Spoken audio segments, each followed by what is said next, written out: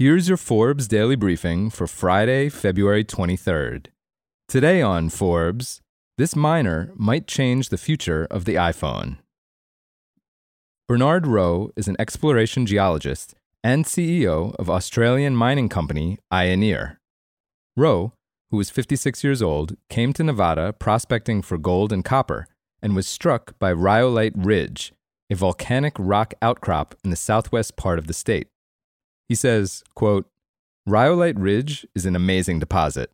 There's not another one like it in the world." Rowe collected ore samples, which proved to have high concentrations of lithium and boron. The discovery prompted a call to his friend James Callaway, a Texan who had developed one of the world's biggest lithium mines in Argentina.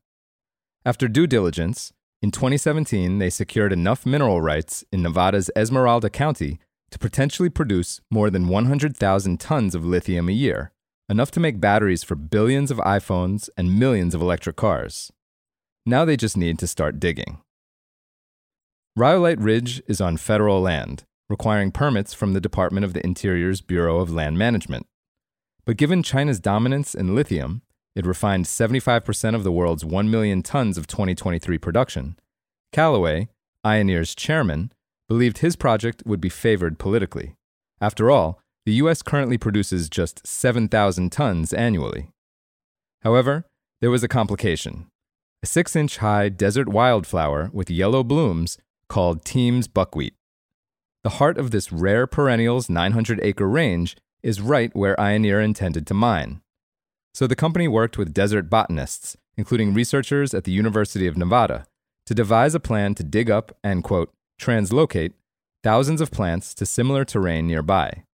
Callaway says, quote, "Our analysis showed that it should work." But Callaway didn't get the chance to try. After 40% of the native population, about 17,000 plants, died mysteriously in the summer of 2020, environmentalists petitioned for its inclusion as an endangered species. Undeterred, Ioneer submitted revised mining plans in early 2022. Months later, the U.S. Fish and Wildlife Service officially designated Team's buckwheat as endangered. Callaway's desert bloom dilemma exposes a critical challenge facing policymakers. Who prevails in green versus green when one environmental concern comes into conflict with another? Is digging up enough minerals like lithium, neodymium, and dysprosium to enable the electric vehicle transition worth killing 44,000 small plants growing in the middle of the Nevada desert? Should we erect offshore wind turbines if they kill whales and seabirds? If so, how many dead whales is too many? Callaway says, quote, "Everyone wanted this to work for the good of the world." That includes the Biden administration, which announced in 2023 that it would lend Ioneer $700 million for the project if permits were approved. But the mine's chorus of detractors, including the Tucson, Arizona-based Center for Biological Diversity, were too loud to ignore. Callaway says that the ultimate solution to Ioneer's buckwheat conundrum required psychological reframing. He says, quote, "We shifted from hostility toward this thing, that it was an impediment to us, to embracing the plant as a symbol. We decided we were going to be responsible for taking care of these plants. Once that happened, everything changed." Ioneer redesigned the mining pit around a strict, quote, no-touch policy, with a buffer zone of hundreds of feet around all but a handful of plants. Instead of leaving an island of Team's buckwheat flanked by an open-cut quarry, they shifted some operations a half-mile away. And then they doubled down on an ambitious biology project.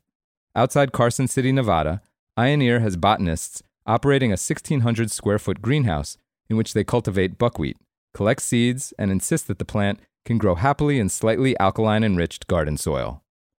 Callaway says, quote, "The plant's best chance of survival is by our work." For full coverage, check out Christopher Hellman's piece on Forbes.com. This is Kieran Meadows from Forbes. Thanks for tuning in.